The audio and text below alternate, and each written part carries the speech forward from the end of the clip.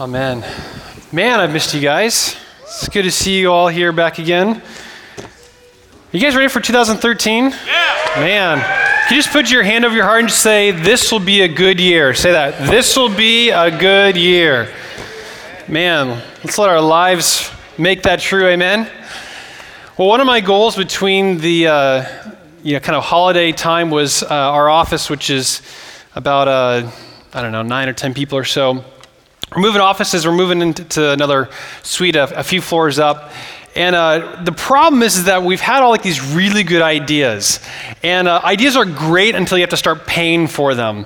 And it's like, this was such a good idea when we didn't have to write a check for it, you know? And so one of the things, we did custom floors and a few different ththings. And like we've gone through all of our ideas and we're like broke now on this project. And the last thing was like these baseboards. And I'm not a contractor. I sit behind a computer. I don't know what I'm doing with a hammer or anything. My wife can attest. And so I bought all these baseboards. I'm like, well, how hard can that be? And so I'm like trying to do it by myself. And in the office we're moving, it's, I had a couple different people in it before us. And on the walls, there's, stuff on the bottom. I'm like, the heck with that. I'm going to put this baseboard on. It's like self-sticking. It's like the easiest thing you could do, right? Like peel and stick a baseboard. How hard could that be? And apparently very hard, because anybody with the brain that knows what they're doing in this kind of space knows that you need to take off all the crud that's on the wall, on the floor, before that thing will stick. And so I spent like hours, I'd put up like these sections of baseboards and I'd like turn around in 15 minutes and they fall all the way down. I literally this week have only put up baseboards. But I say that because I want to give us an illustration for what season we're in with the series. It might seem that we're kind of dumbing down a little bit of our faith in terms of our scripture depth, and we're kind of focusing on the attributes of God in a little bit different way. But the reason for that is that no matter how sticky the truth is, when we hear God's truth through the Word, through the Bible, no matter how sticky that is, if we have a cruddy foundation with stuff on it, it won't stick. And so what we need to do, our goal here is to kind of take a step backwards, and we want to just relearn everything we know about God. We just want to scrape back down on the surface, because we can live our entire life hearing those powerful truths that would change our lives, but if we don't have the capacity to have it stick, then it's not going to do us any good. And so I believe the reason that the Lord has us going through these topics is because he wants to take us back to his heart. And these are things I've never heard preached on, talked on ever in my life. And I'm using a lot from a guy named Darren Hufford, who wrote a book called The God's Honest Truth, and I recommend picking it up. But I'm trying to take you on a journey that would help us kind of get rid of all the stuff that we kind of accumulated in our faith that God never said nor he intended. So if you have a Bible, we're in 1 Corinthians 13, chapter 13, verse 4. And I'm going to read this. This is basically our main verse. We're going to be on here for a long time. And it says, love is patient, love is kind, love does not envy, it does not boast, it is not proud, it is not rude, it is not self-seeking, it is not easily angered, it keeps no record of wrongs. Love does not delight in evil, but rejoices with the truth. It always protects, always trusts, always hopes, always perseveres. And if we know our Bible, we know that 1 John 4, it says that God is love. And so what we can do is we can take an equation, we can look at every single attribute, and we can say we know everything about God through how love is defined. In our first week, we talked about love is patient. So this week, we're going to talk about that love is kind, or that God is kind. But let's start first with our understanding of love being kind. Every person in this room probably has somebody in their family, a friend, a relative that has been in a relationship that's been totally ruined by a spouse, a friend, a coworker, somebody that has treated them terribly. And they've maintained this relationship, and maybe they've gone through incredible abuse. Maybe they've been the subject of terrible words. But at the end of it, what do? They say, but I know they really love me. Right? You'll go on describing all these terrible things, and as you're like speaking the truth, you'll actually feel convicted, like, but I know they really love me.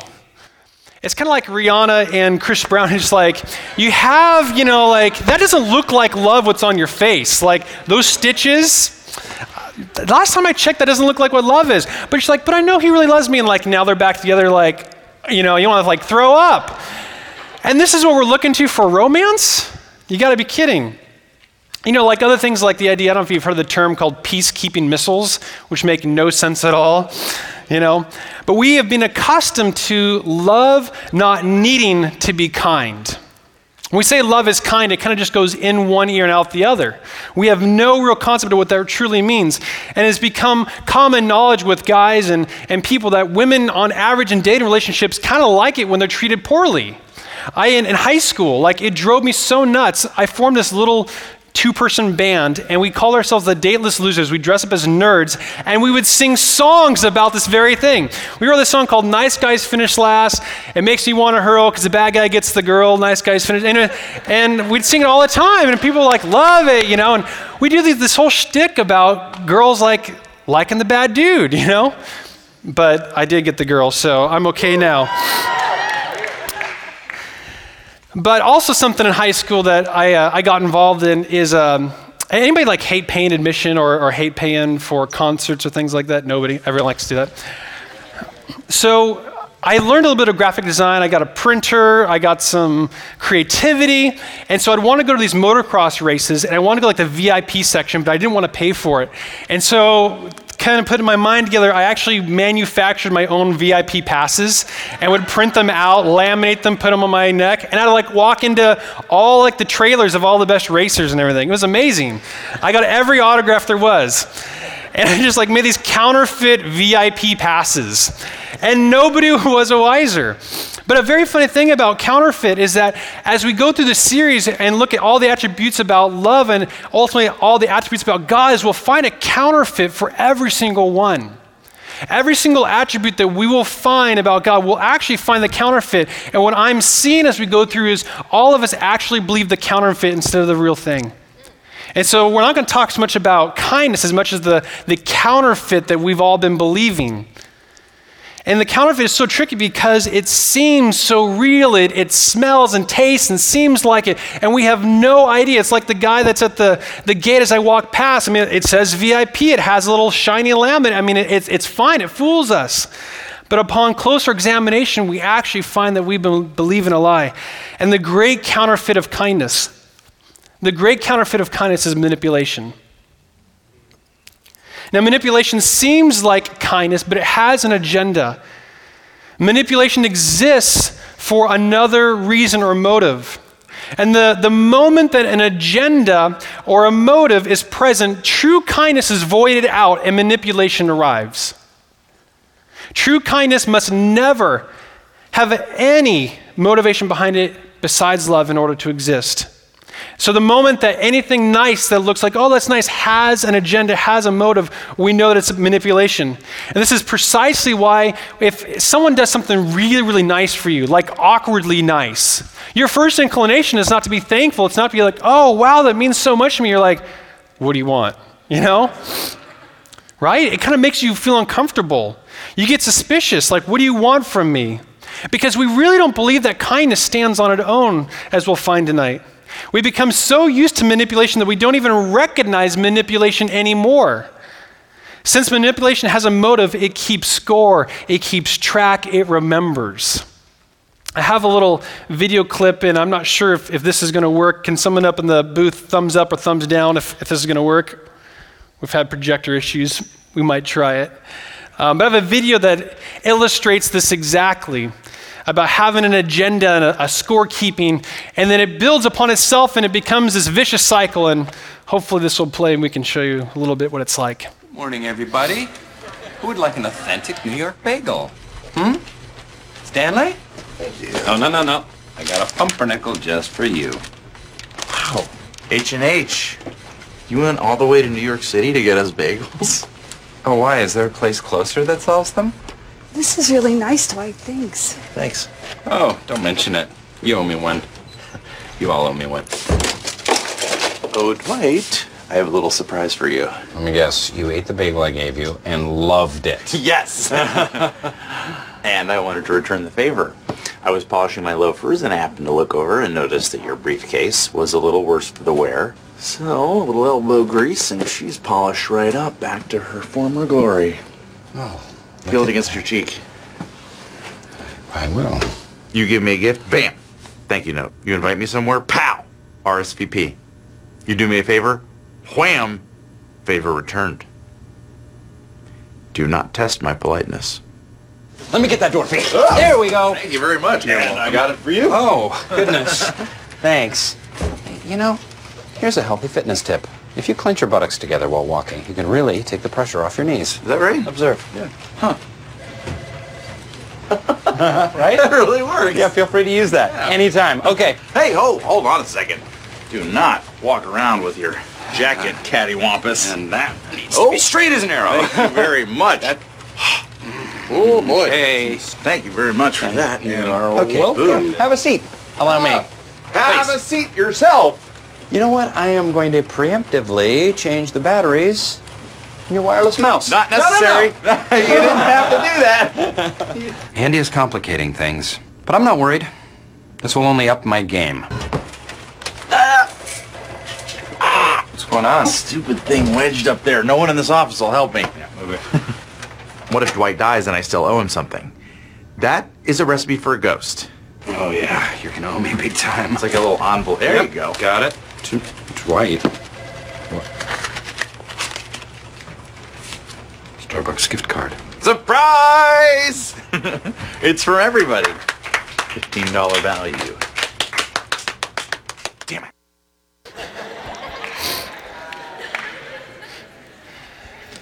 But you know what's funny about there? I mean, there you have Dwight, who he's got the total agenda. And then there's Andy, and he can't stand any kind thing done for him because he has to settle the score. It's a perfect illustration of two ends of this thing that we call kindness, which really all of us identify with manipulation more. And what I've found is that we actually prefer manipulation over kindness. The reason is that manipulation actually gives us an explanation and a logical response for something nice that happens. At least with manipulation, one can learn over time to read motives, and they can find the reason and the desire behind that. And it happens all the time. I don't want to call anybody out here, but it's not uncommon for a guy to go take a girl out, wine and dine, show up in all the fancy car, buy the most expensive meal, buy the best wine, and then stand at the doorstep of her apartment, peering in with an expectation. That there are motives that say, I'm going to give you an experience here, but I'm actually going to ask for something back a little bit later. Amen?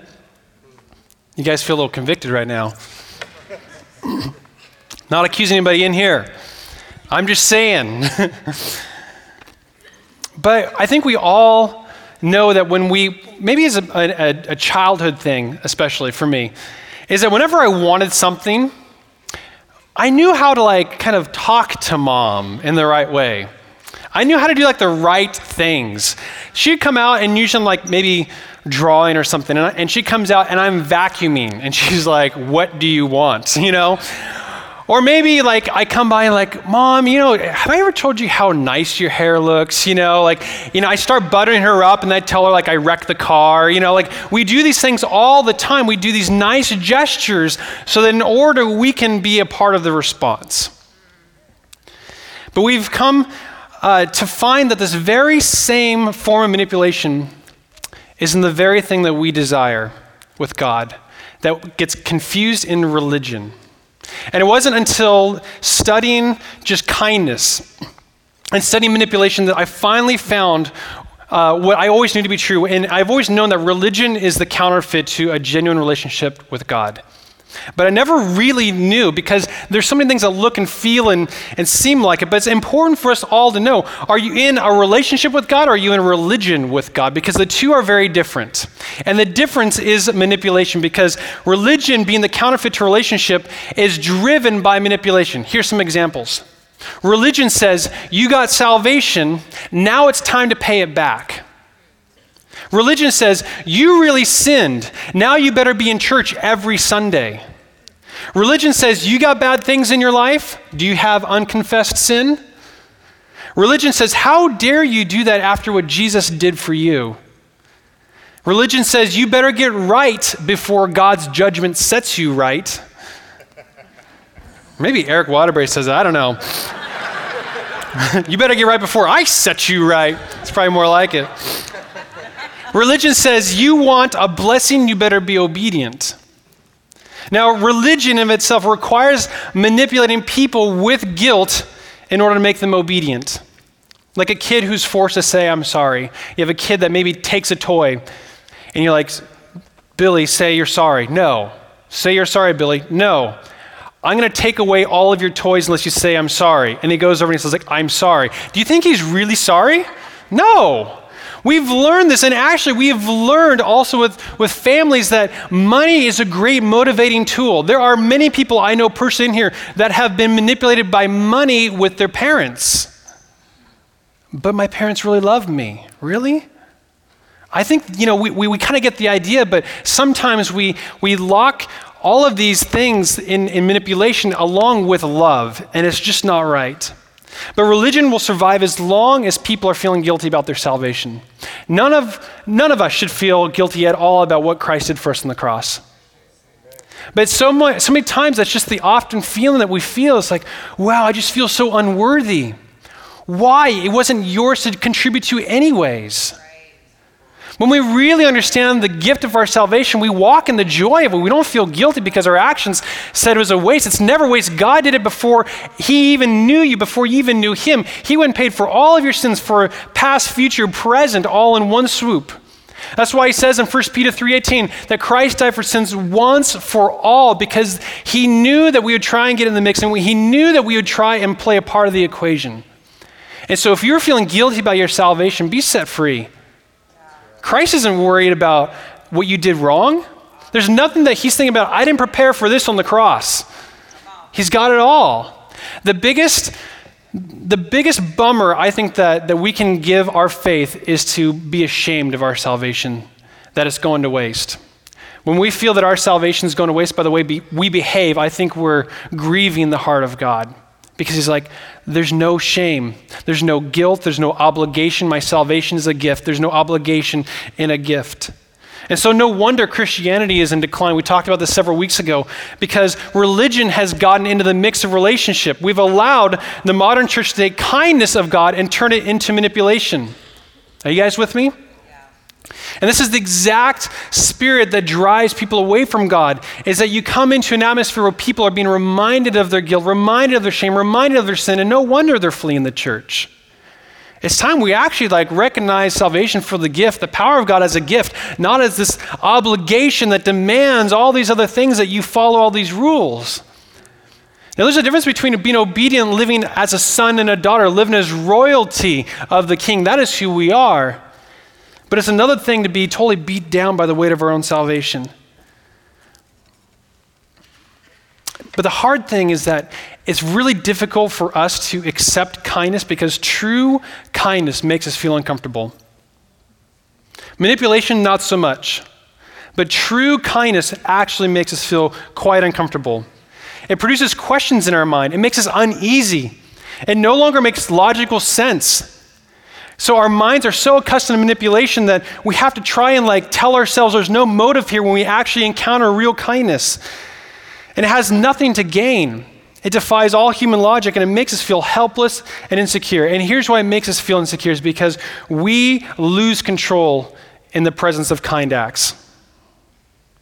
When true God heart kindness happens to us, we feel insecure because now we're not in control. With manipulation, we are in control. And sometimes the natural response, and I'm going to guess that every one of us feels this way, is that when we encounter true kindness, we feel indebted to that person. You can't go and have someone buy you a burrito without saying, I'll get it next time, right? I know somebody that was around my mom. If anybody ever goes to Portland, Oregon, you need to stop by my folks' house. My mom is like you are so cute. My mom is one of the best gift givers ever, and it really comes from the heart. But there is somebody who is used to a gift always being a form of manipulation. There's always something in return. And so the more my mother would kind of give these great gifts, finding the perfect shoe size, giving you robes of your favorite color, lining the bed with all your favorite candy, these crazy things, the more indebted this person felt. And so the kinder that she was, the more debt was building up in this person, and they just want to be let off the hook. They felt the sense that I need to repay, I need to settle the score. And real acts of kindness, if we are used to manipulation, actually are a burden for us. And the more it happens, the more pressure we feel to return it. But true kindness, it cannot be repaid. Once it's been done, it doesn't want to be repaid. It can't be repaid. But real kindness is inspired by love and nothing else. There's no explanation for it. It just results from love. Have you ever received something and immediately thought that God wants something back from you in return? I've had like a really good year and a half or two. And the old self of mine would want to actually be on guard, because when good things happen, I used to think one of two things. I either thought, well, really bad times are coming up, so I better not enjoy this too much. Because everything happens for a reason, right? I'm going to be humbled now, That's not true at all. Or the other side of it was that I needed to give God something back in return. That I can't receive a blessing, I can't receive favor, I can't receive something positive without giving God something back in return. I remember when Kim and I started dating, there's nothing like something that you want that will cause you to go to God more, pray more. But I remember when we were dating, my prayer life was rocking. I was like, dear Jesus, give me this woman. I was on my knees every day, and I was my attendance at church was amazing. Oh man, I was the righteous boy. I was trying to give myself a little halo. I was if I'm really, really good, God would, give me the woman I'm pursuing. It's not biblical, I'm sorry. For those of you I just disappointed, I'm sorry. But I can take myself out of that running. I'm not trying to say that you can't screw dating relationships up, because amen, you can, right? On your own effort. But what happens is that we slowly get in this combination where we do something maybe that's positive for God, and something positive just randomly happens at work, and we want to connect the two. Our minds can't handle that God will give us a blessing without any other reason, without any other cause, but because we're his son and daughter. That's one of the most powerful things we can know, is that even when you are in the worst moment of your worst sin possible, God in his character would still give you the greatest blessing of your entire life and have no problem with it. There's been something that says, if I am in sin, if I am in struggle, then I've taken myself out of the running of the goodness of God. That until I get my record straight, until I get my path aligned, until I figure myself out, that God is going to withhold good things from his children. Isn't that manipulation? Or that we have to earn it, we have to come and pay God, or this is something that's common in churches, is that they'll take an offering collection, right? And whatever year you're contending for, just sow into that offering plate, and God will receive it. The last time I considered paying somebody for something in return, I thought that was called prostitution, in that sense. I'm sorry. Now, let me just reel this one back in just a tad. Now, tithing and giving to God is great. Why? It's because we as human beings, we're so quick to put our trust in money. We're so quick to put trust in money, and we give because it helps us identify where our trust is. It's in God. It's not in money. But the reason why we have our offering the way it is, we don't go around, we don't say, hey, if you really need that job, just, put a little more in that offering plate, and we believe that God is going to give you that job. I don't find that in the character of God. I'm sorry. And what we have here is we have these scavenger hunt style for a little tin plate. Maybe you'll find an envelope. Maybe it'll get to somebody if you put money into it. I don't know. I mean, it is bad economy for us as a ministry to take the offering that we do. But I'll tell you what, our offering is doubled every year. Why? Is because I believe that people love God's house. People give out of love of God. They give out of love of who God is. Not because they feel obligated, not because they want something in particular, but they want to see their hearts be obedient to where their trust is. You guys with me? Yes. Alrighty. Now the problem in worshiping a manipulative God is that it has become normal for us. But this has nothing to do with the heart of God. This mentality is not conducive to any relationship. And if we believe that God uses manipulation, then we will be forever handicapped in our sin. Because our theology says that God is going to withhold good as long as we're in sin. As long as we struggle, we are going to go into this dark absence period. But what does the scripture say about this? It says Romans 2:4. It says this, it says, or do you think lightly of the riches of his kindness and tolerance and patience, not knowing that the kindness of God leads you to repentance? Amen. It totally offends our theology. That if you are being driven to an altar call because you feel guilty, that is not the Spirit of God calling you. What is ever causing guilt in you, make no mistake about it, there is no guilt and shame in the Spirit of God. And so if you are in a church service and you are feeling guilty, don't go to the front. You're being spoken to by the wrong spirit. When we hear the word of God and we feel him calling us forward, we're saying, son, daughter, there's something better. Step up to something better. It's like having a dirty diaper is like, you can stay in that diaper for as long as you want, or we can change it, you know? I think God is just fine. He's like, I'll change that diaper whenever you want, but the fresh diaper's up here. Sorry for the baby analogy. I got a 1-year-old at home, a lot of diapers. But we must detach guilt from our repentance because it's not biblical. It says the kindness of God, his wooing you, his I'm calling you back to myself. That's not who you are, son and daughter. Come back. That is the Father's heart. That is what leads us to change. But until you are able to receive authentic kindness, you will never, ever know the heart of God. Why? It's because the gift on the cross requires you to receive it authentically without any obligation. And as long as you feel you have to pay off your salvation, you will never encounter the authentic heart of God. Because you're going to be chasing religion. You're going to be chasing behavior. The heart of God is kindness with no return at all. Millions of people that are saved will never, ever have an authentic relationship with God because they really believe that the cross was manipulative. Amen? Think about it. Smart people know that there is no relationship where there's manipulation. You will never give your heart to someone you know is manipulative.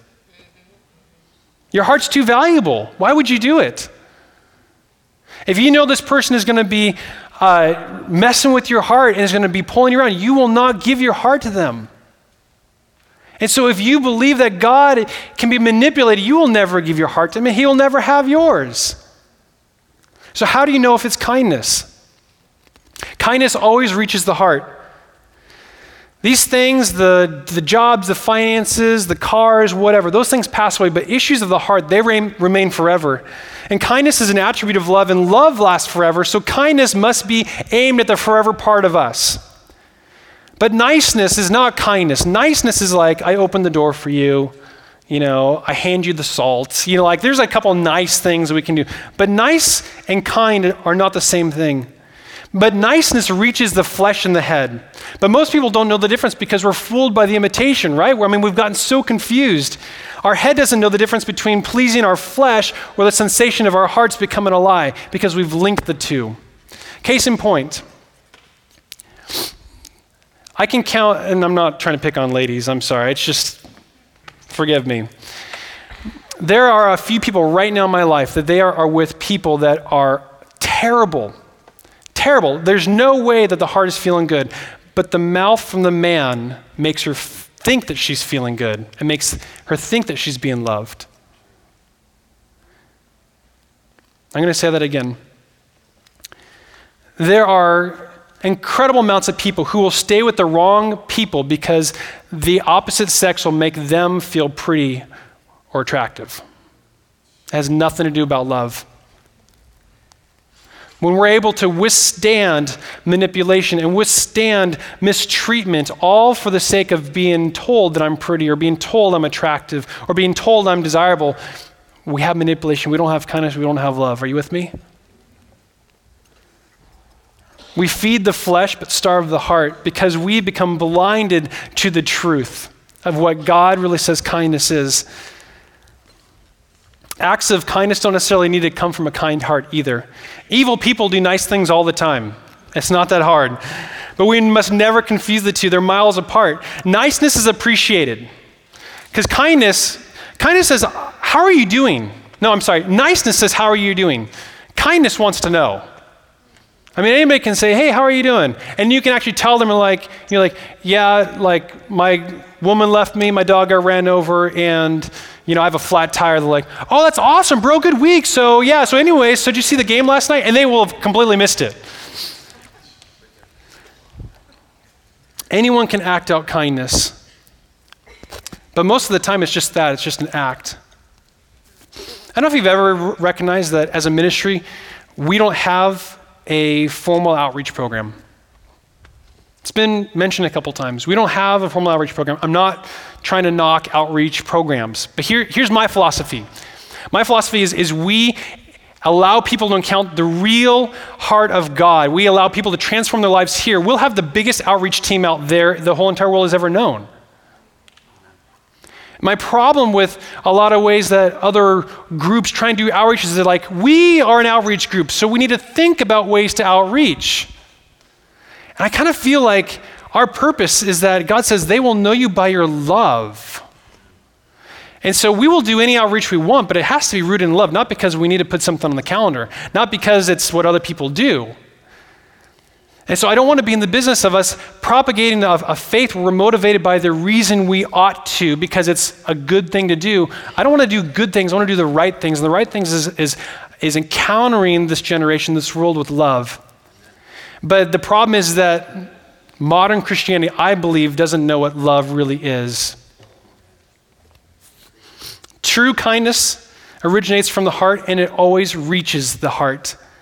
A kind person is like an expert marksman. I mean, they have sniper rifle. They hit the center of the heart every time. A kind eye knows exactly where to aim because their heart loves the target they're aiming for. And a kind thing always hits the heart because it is directed by love.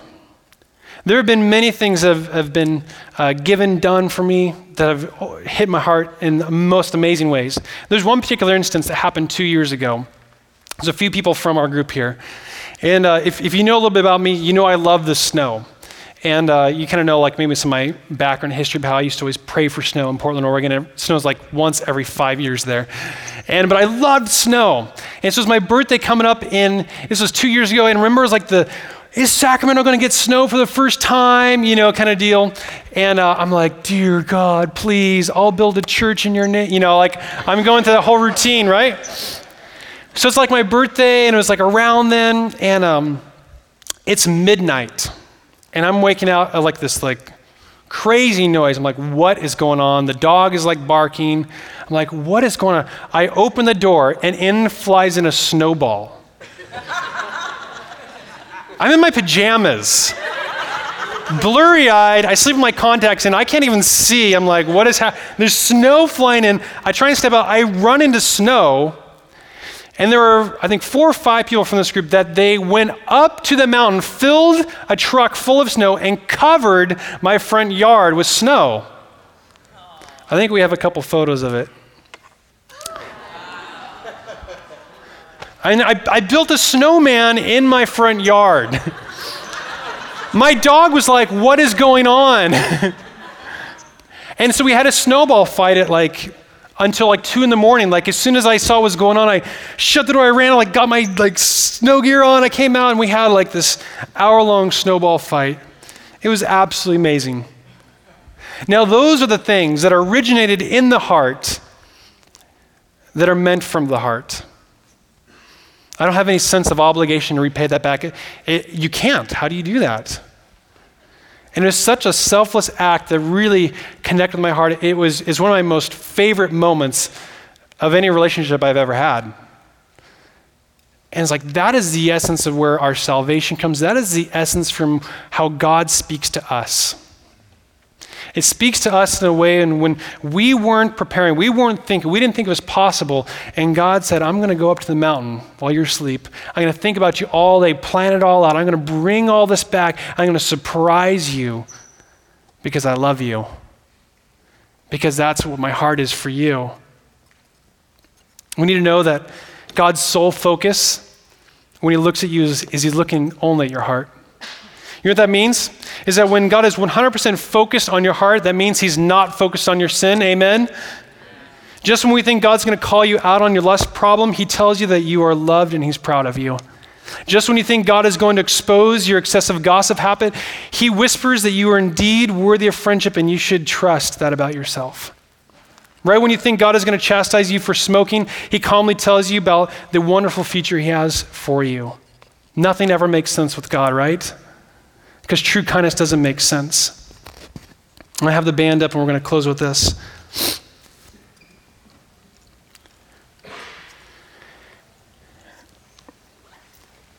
Remember I said that any rational person will not give their heart to somebody who manipulates.